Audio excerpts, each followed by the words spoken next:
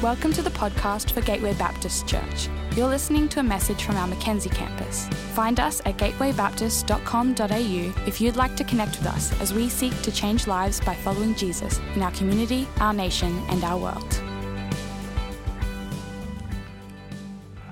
I don't know what's prayer God's stirring up in your heart this morning.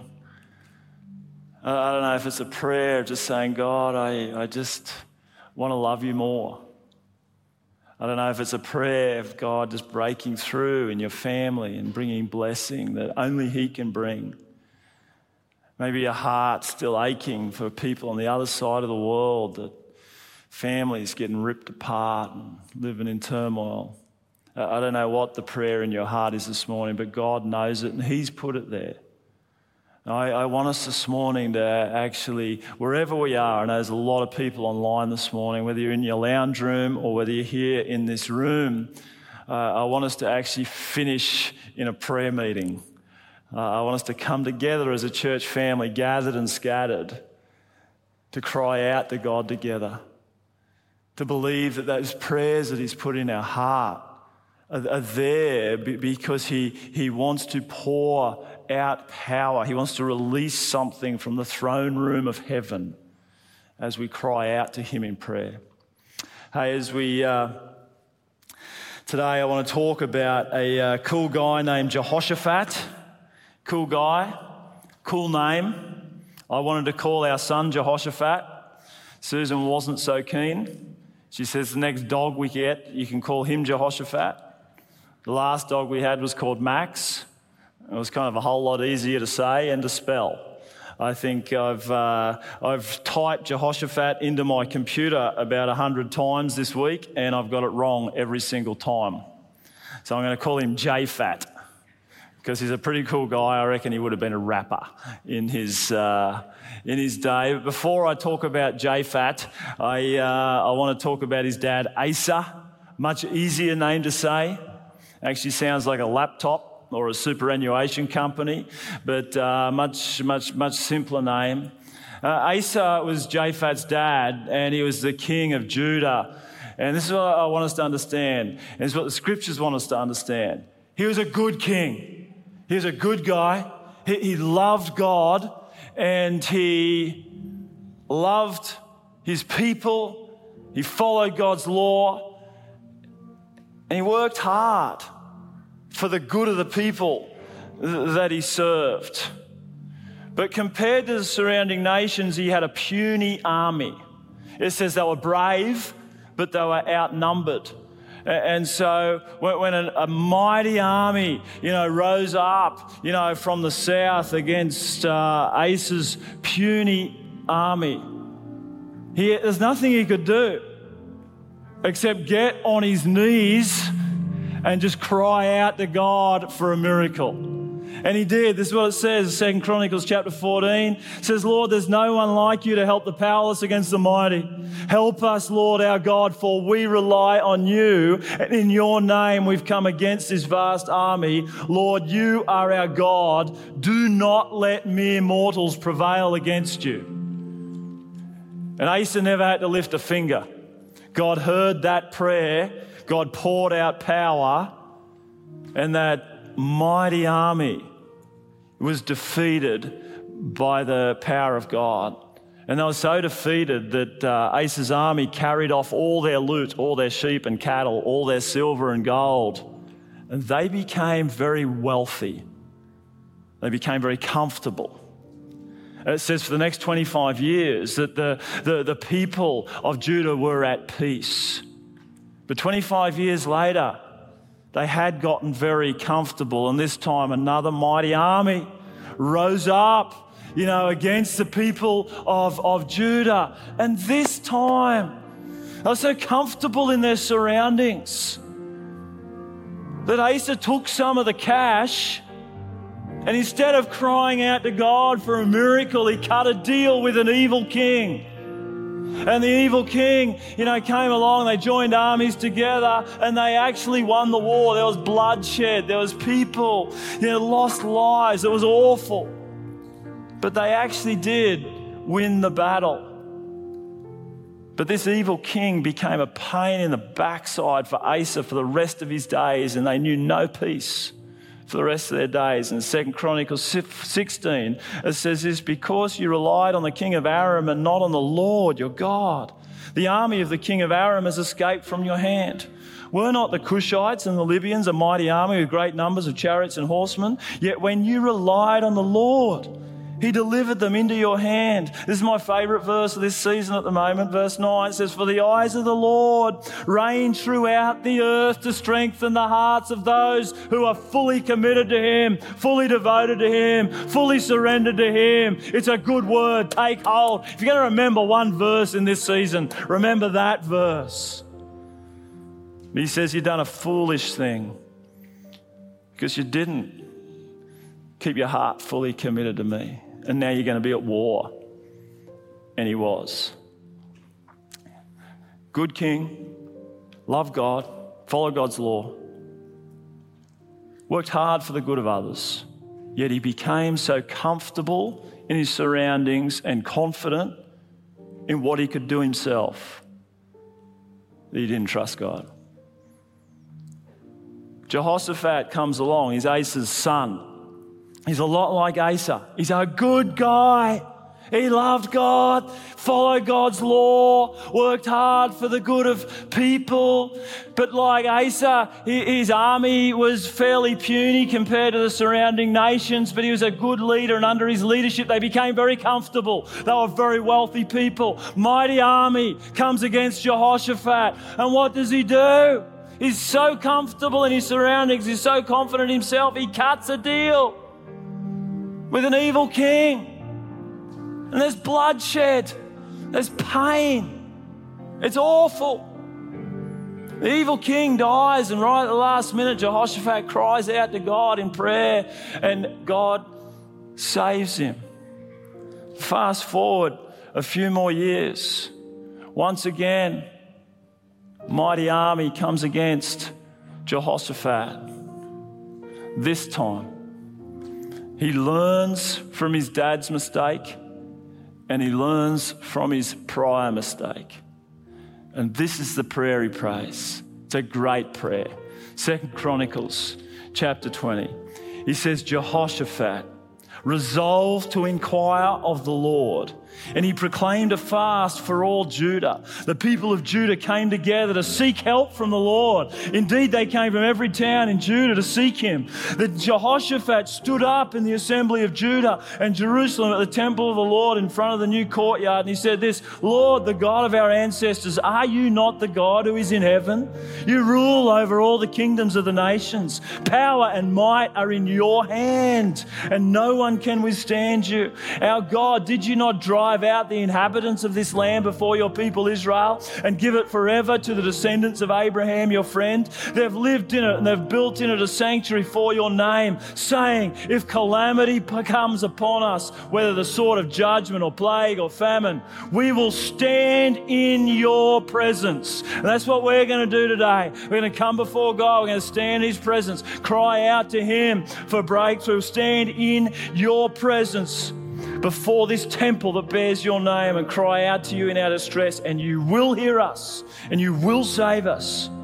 But now here are men from Ammon, Moab and Mount Seir, whose territory you would not allow Israel to invade when they came from Egypt. So they turned away from them and did not destroy them. See how they are repaying us by coming to drive us out of the possession you gave us as an inheritance. Our God, will you not judge them?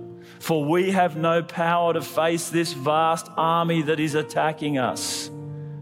We do not know what to do, but our eyes are on you.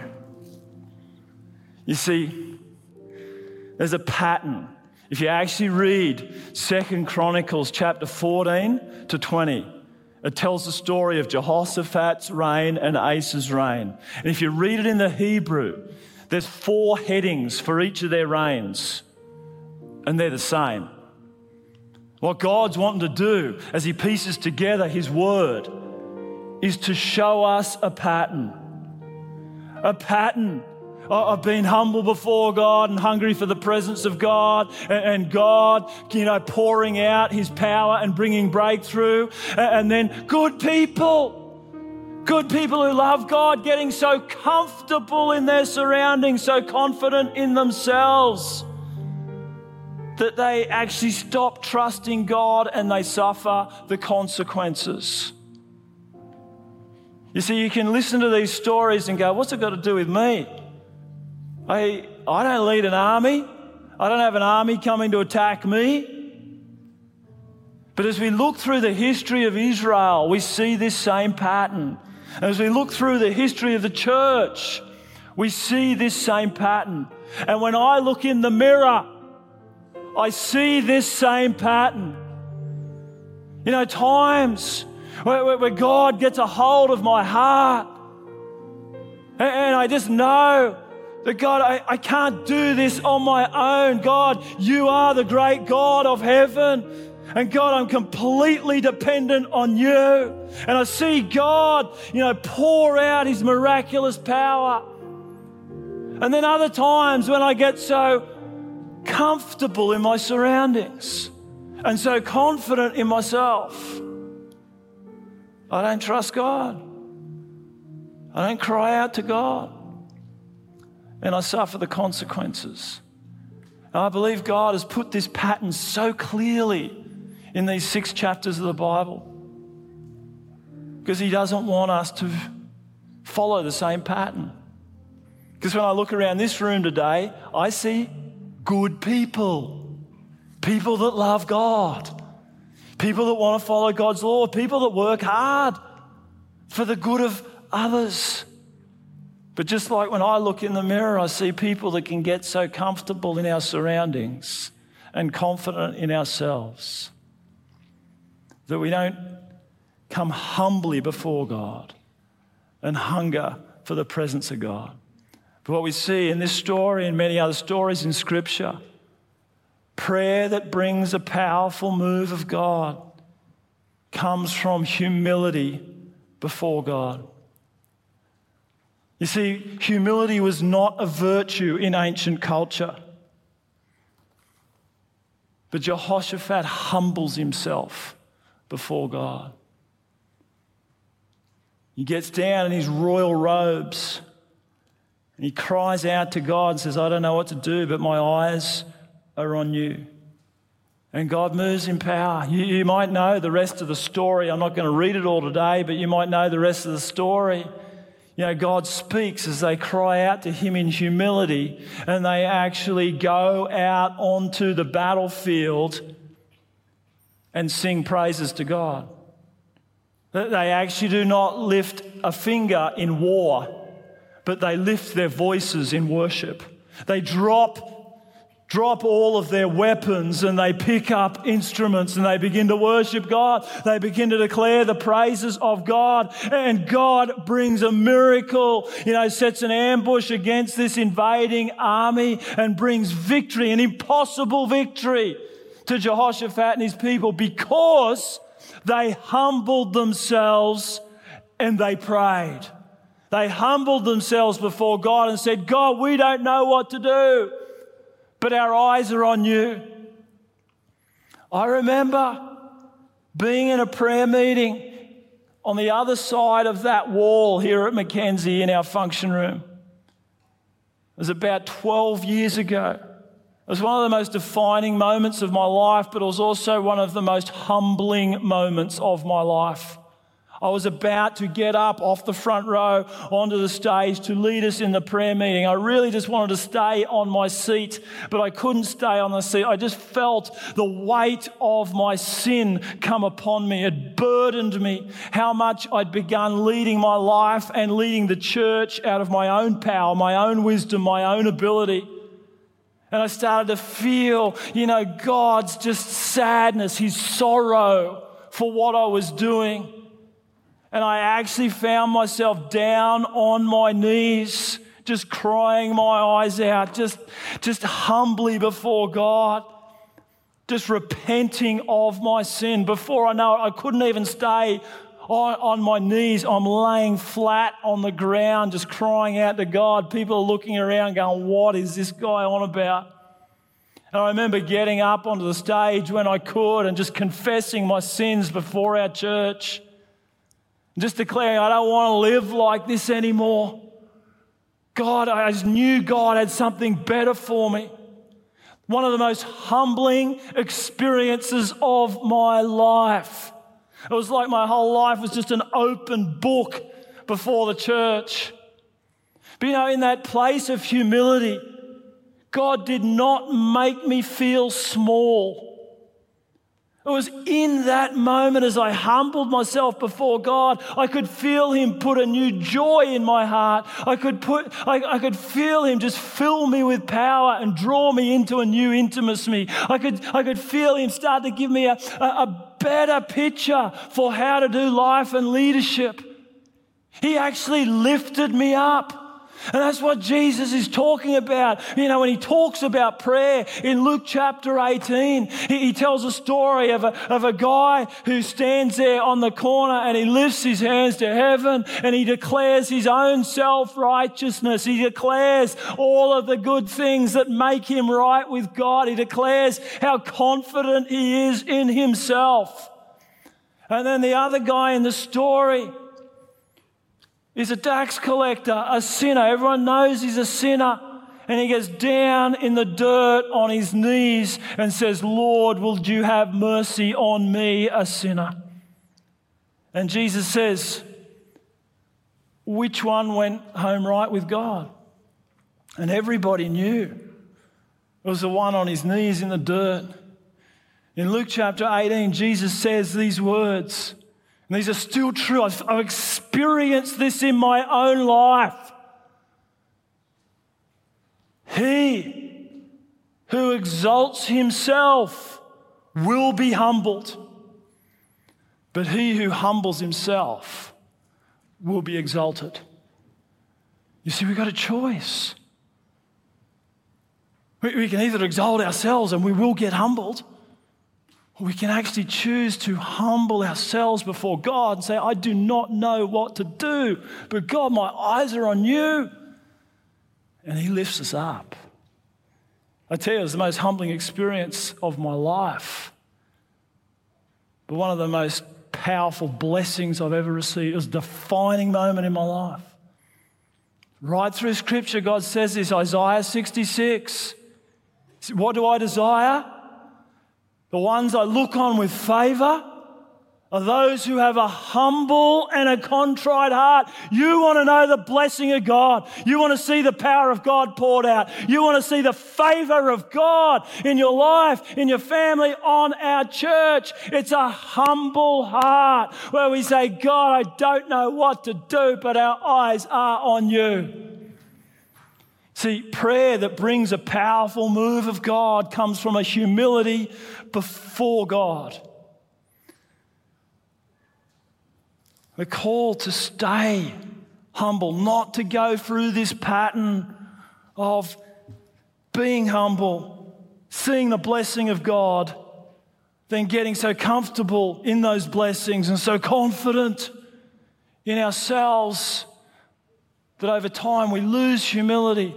The disciples asked Jesus, how do we become the greatest? How do we get to, get the great place of greatest blessing and power in the kingdom?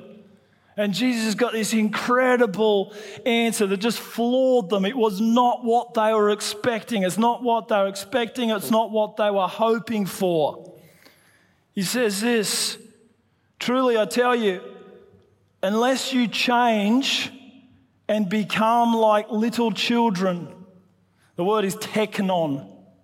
It kind of means toddler for us today. You'll never enter the kingdom of heaven. You've got to understand, a teknon had no rights, no status, no power in this culture. Unless you become like a little teknon, a little child, a toddler, you'll never enter the kingdom of heaven. Therefore, whoever takes the lowly position of this child is the greatest in the kingdom of heaven. You actually Want to know the greatness of God's blessing, the greatness of God's power, the greatness of God's favor in your life? Humble yourself. Powerful moves of God come from prayer that begins with humility before God. The problem is, as we get older, we start to get less and less dependent and more confident in ourselves. When I was born, this is what I looked like when I was born. I wasn't very good looking then, and I'm still not now, but I looked a little bit cuter back then. Completely dependent on my parents.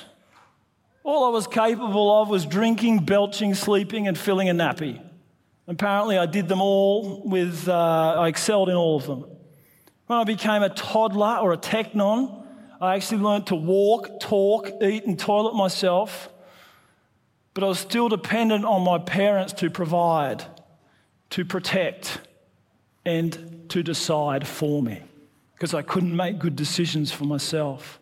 In grade 3, I became a little bit more independent again. I was dux of grade 3. Now, that's impressive. That deserved a clap. I was joint dux. I was joint dux of grade 3 with Justine, and I did that test without my parents' help. But Justine was sitting next to me. She may have helped me a little bit. But I was now becoming more independent. I'd walk home from school on my own in grade 3, but I needed my parents' money to buy a can of Coke and a Violet Crumble bar. I think it cost $1, 50 cents each. Good days. Grade 8, I now had a paper run, I had a little bit of my own money. I could buy my own Coke, I could buy my own Violet Crumble bar, and had a bike where I could just terrorise the neighbourhood and I could get to places. My mum wasn't so keen on me becoming more independent, so she followed me to school the first time I rode my bike to school, just to make sure I followed all the road rules. Grade 11, I no longer had to ride my bike, I had a car. I was becoming more and more independent of my parents. But I wasn't completely independent because I had no money to put petrol in it and I had to siphon it out of my dad's car or steal his mower tin to get from place to place. You can get a long way in a Toyota Corolla with 5 litres of two-stroke in your car.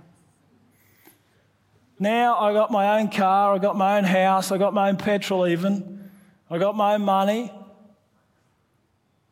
and I got the next second generation of little technons in my life. This is my granddaughter, Aurelia.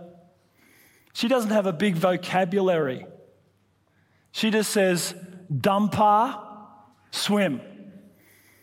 Apparently I look like a dumper, and she loves to swim. Not a big vocabulary. And when we jump in that pool, she's completely dependent on me. She can't swim without me. Reaches out for me, holds on to me. Jesus says, you want to know greatness in the kingdom of heaven? I want you to be a little technon. You don't need a big vocabulary to pray and to see an outpouring of God.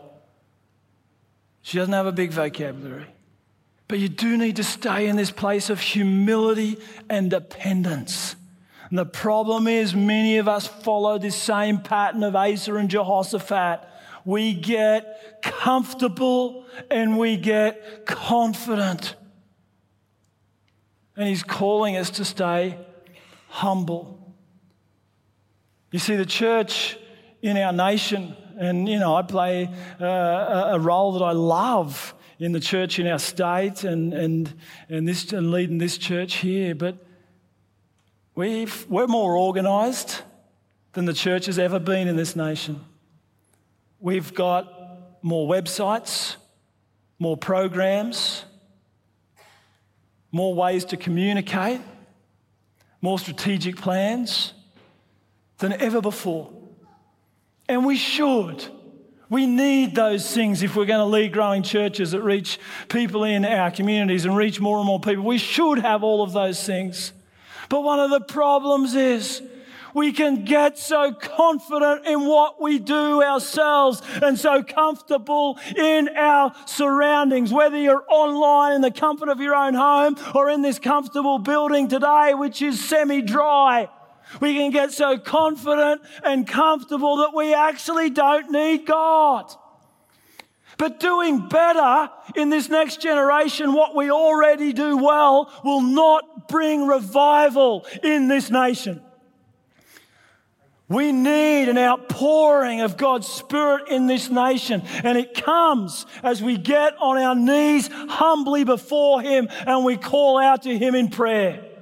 In Jehoshaphat's prayer, he points back to the promise that God had made when the temple was opened, by King Solomon. He says, God, you said if we face plague or danger or war or famine, that we would come and we would stand in your presence in the temple that bears your name, and we would cry out to you in our distress, and you would move from heaven. You would use your power to save us. So God, here I am. I'm crying out to you. I'm asking for you to come and heal our land. 2 Chronicles 7, when that temple was opened, God said, if my people who are called by my name will, say it with me, will, come on, say it again, will humble themselves and pray, I will hear from heaven and I will heal that broken land. I tell you, we need healing in this nation. There's too many young people looking for meaning in the wrong place, in self-destructive ways, and wrecking their lives. There's too many old people dying of loneliness. There's too many families getting ripped apart. And there is this pain everywhere we turn. God, we need you to heal this land. Powerful moves of God come from a humility before God. As a church, we don't want to go through Asa and Jehoshaphat's pattern. We want to be a people in every season that are hungry for the presence of God. That's our value. Our value as a church is we hunger for the presence of God. We seek the life-giving presence of God in prayer and worship in every season. We want it to be the thing that we are marked by. See, prayer that brings a powerful move of God, comes from a humility before God, and it begins with a hunger for His presence. We hunger for what we love. I love pizza. I'd happily eat 3 of them right now. I'm hungry for them. I love them. I love Turkish Delight. Happily eat a whole bag right now. I'm always hungry for them. Never been hungry for Brussels sprouts.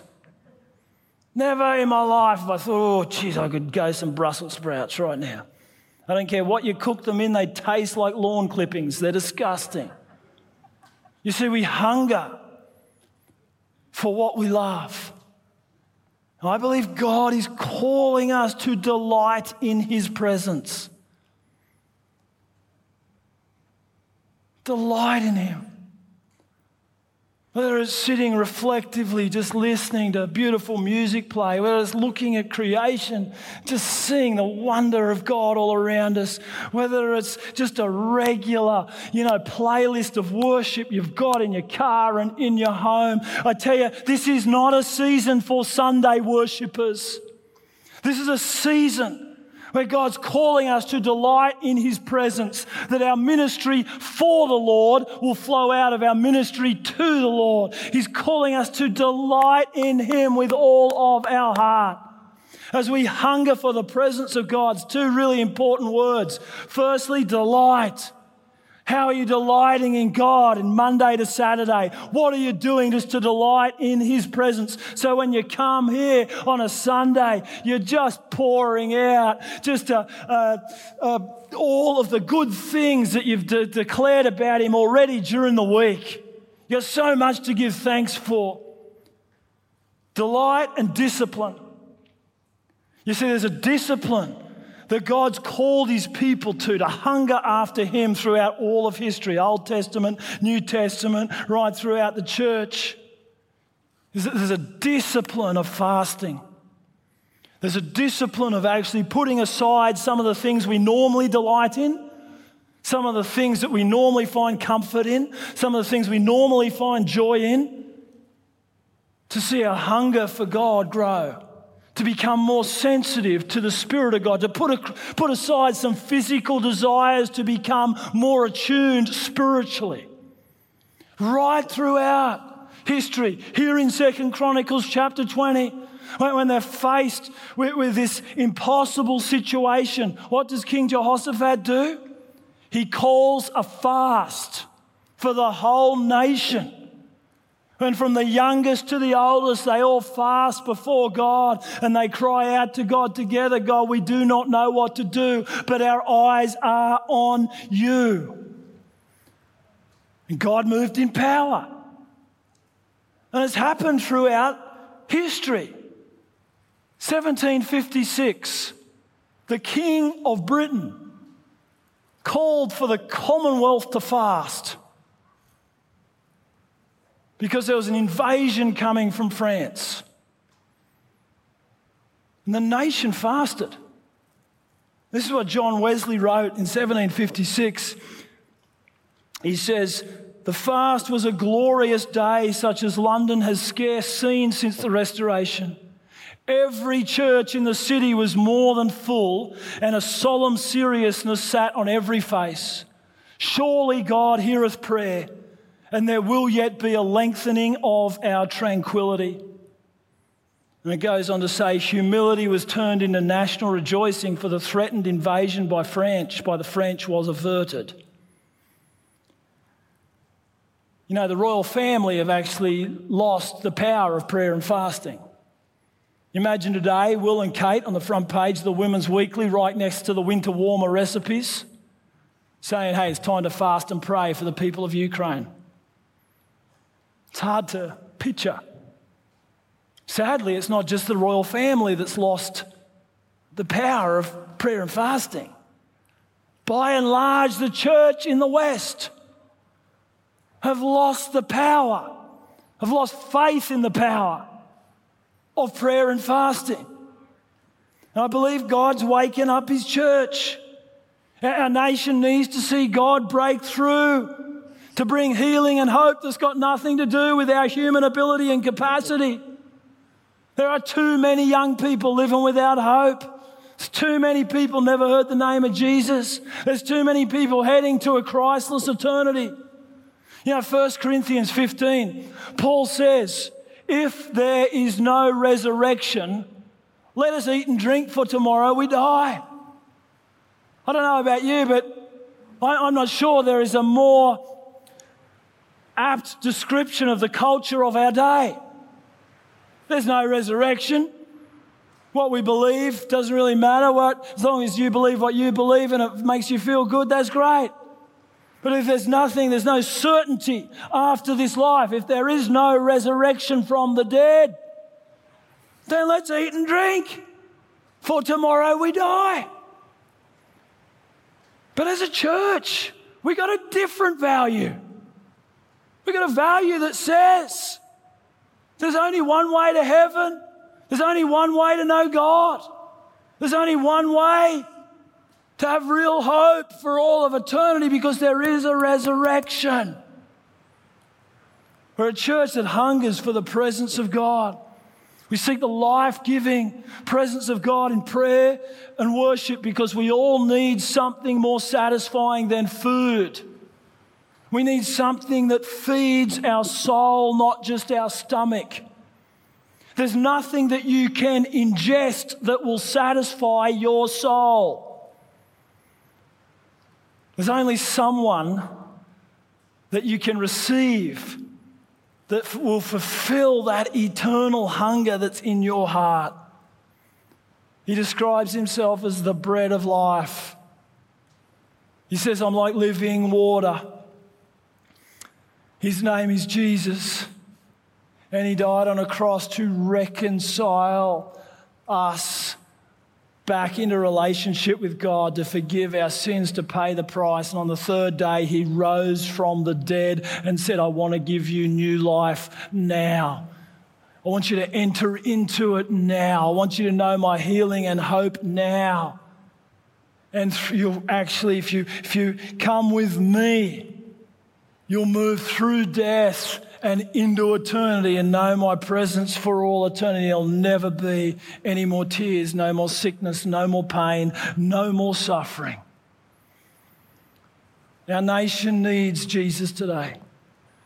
And the local church is the carrier of that message and the carrier of the ministry of Jesus. Prayer and fasting has changed the course of nations in the past.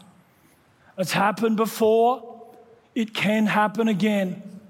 Acts chapter 13 is a local church just like us. And it says, while they were fasting and praying, God said, set apart Barnabas and Saul to the ministry to which I have called them. And so they fasted and they prayed and they laid hands on them. They were filled with the Holy Spirit and they were sent to share the gospel and to plant churches throughout the known world. You need to understand, at this point in time in Acts chapter 13, Jesus had said, you're to be my witnesses in Jerusalem, Judea, Samaria, and to the ends of the earth. But Acts chapter 13 is 18 years later, and they've gone nowhere. They've done nothing deliberately to take the gospel beyond Jerusalem and Judea. They've done nothing deliberately to plant churches. 18 years later, a local church just like us is fasting and praying, and God says, now is the time. Go. And Paul sets off to share the gospel where it's never been shared, to plant churches where there's never been an expression of the body of Christ. From this moment of prayer and fasting, a missional movement was sparked so that Christianity, this tiny little sect in Jerusalem, actually became the dominant religion of the whole Roman Empire in the next 250 years. From this moment of prayer and fasting in a local church, churches were planted and missionary journeys went throughout the Mediterranean, and half of the New Testament was written because this moment happened. They fasted and they prayed. Paul was sent out and he kept writing letters of what God was doing and letters of encouragement to churches as he sat in jail. Because of this moment of prayer and fasting and the gospel going and churches getting planted, there's now over 1 billion followers of Jesus Christ in every nation on planet Earth. And it all got sparked in this moment. This moment as a local church prays and fasts and they cry out to God and they say, God, we don't know what to do, but our eyes are on you. And God says, time to go. Set apart Saul and Barnabas. The course of history was changed. What would happen if we got so hungry for the presence of God that we got serious about prayer and fasting? What would happen if from the youngest to the oldest we actually came before God and said, we don't know what to do, but our eyes are on you? Do you want to see what might happen? You know, there's 21 days of prayer and fasting. It's just 3 simple things on page 1 of this book I'd love you to think about. Who are you going to pray with? Find someone to pray with. Keep each other accountable for 21 days. It helps. What are you going to fast? You might be fasting from food totally. It might not be wise for you to do that. You might fast from food partially. You might fast from technology. The point of fasting is to put aside something that you normally delight in, you normally find comfort in, you normally find joy in, to actually, for a time, find more joy, more comfort, more delight in God. Become more spiritually attuned to what He's saying. Who are you going to pray with? What are you going to fast? And lastly, what are you hungry to see God do? What's that prayer? And it might be, and don't feel guilty about what this is. It might be a prayer for your own family. It might be a prayer for this city. It might be a prayer for the church in this nation. It might be a prayer for the people of Eastern Europe. But just let him stir that prayer in your heart. Each day there's a guide in here that will guide you, through each day, each week, praying for all of those things and more.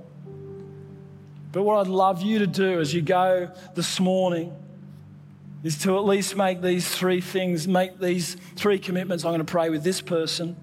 I'm going to fast from this. This is my big prayer for the next 21 days. Let's stand together this morning. I look around this room. I see good people. I see people who love God. I see people who want to follow God's word. I see people who work hard for the good of others. But as I look in the mirror and as I look around this room, I also see people who can get so comfortable in our surroundings and so confident in ourselves that we live independently of God.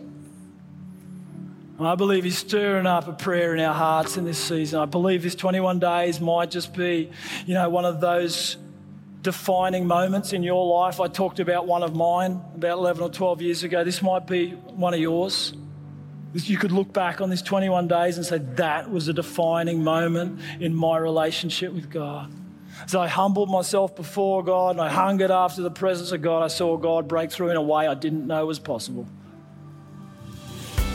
We hope you've been blessed by this message. If we can pray for you or you would like to take a further step in your relationship with Jesus, we would love to connect with you.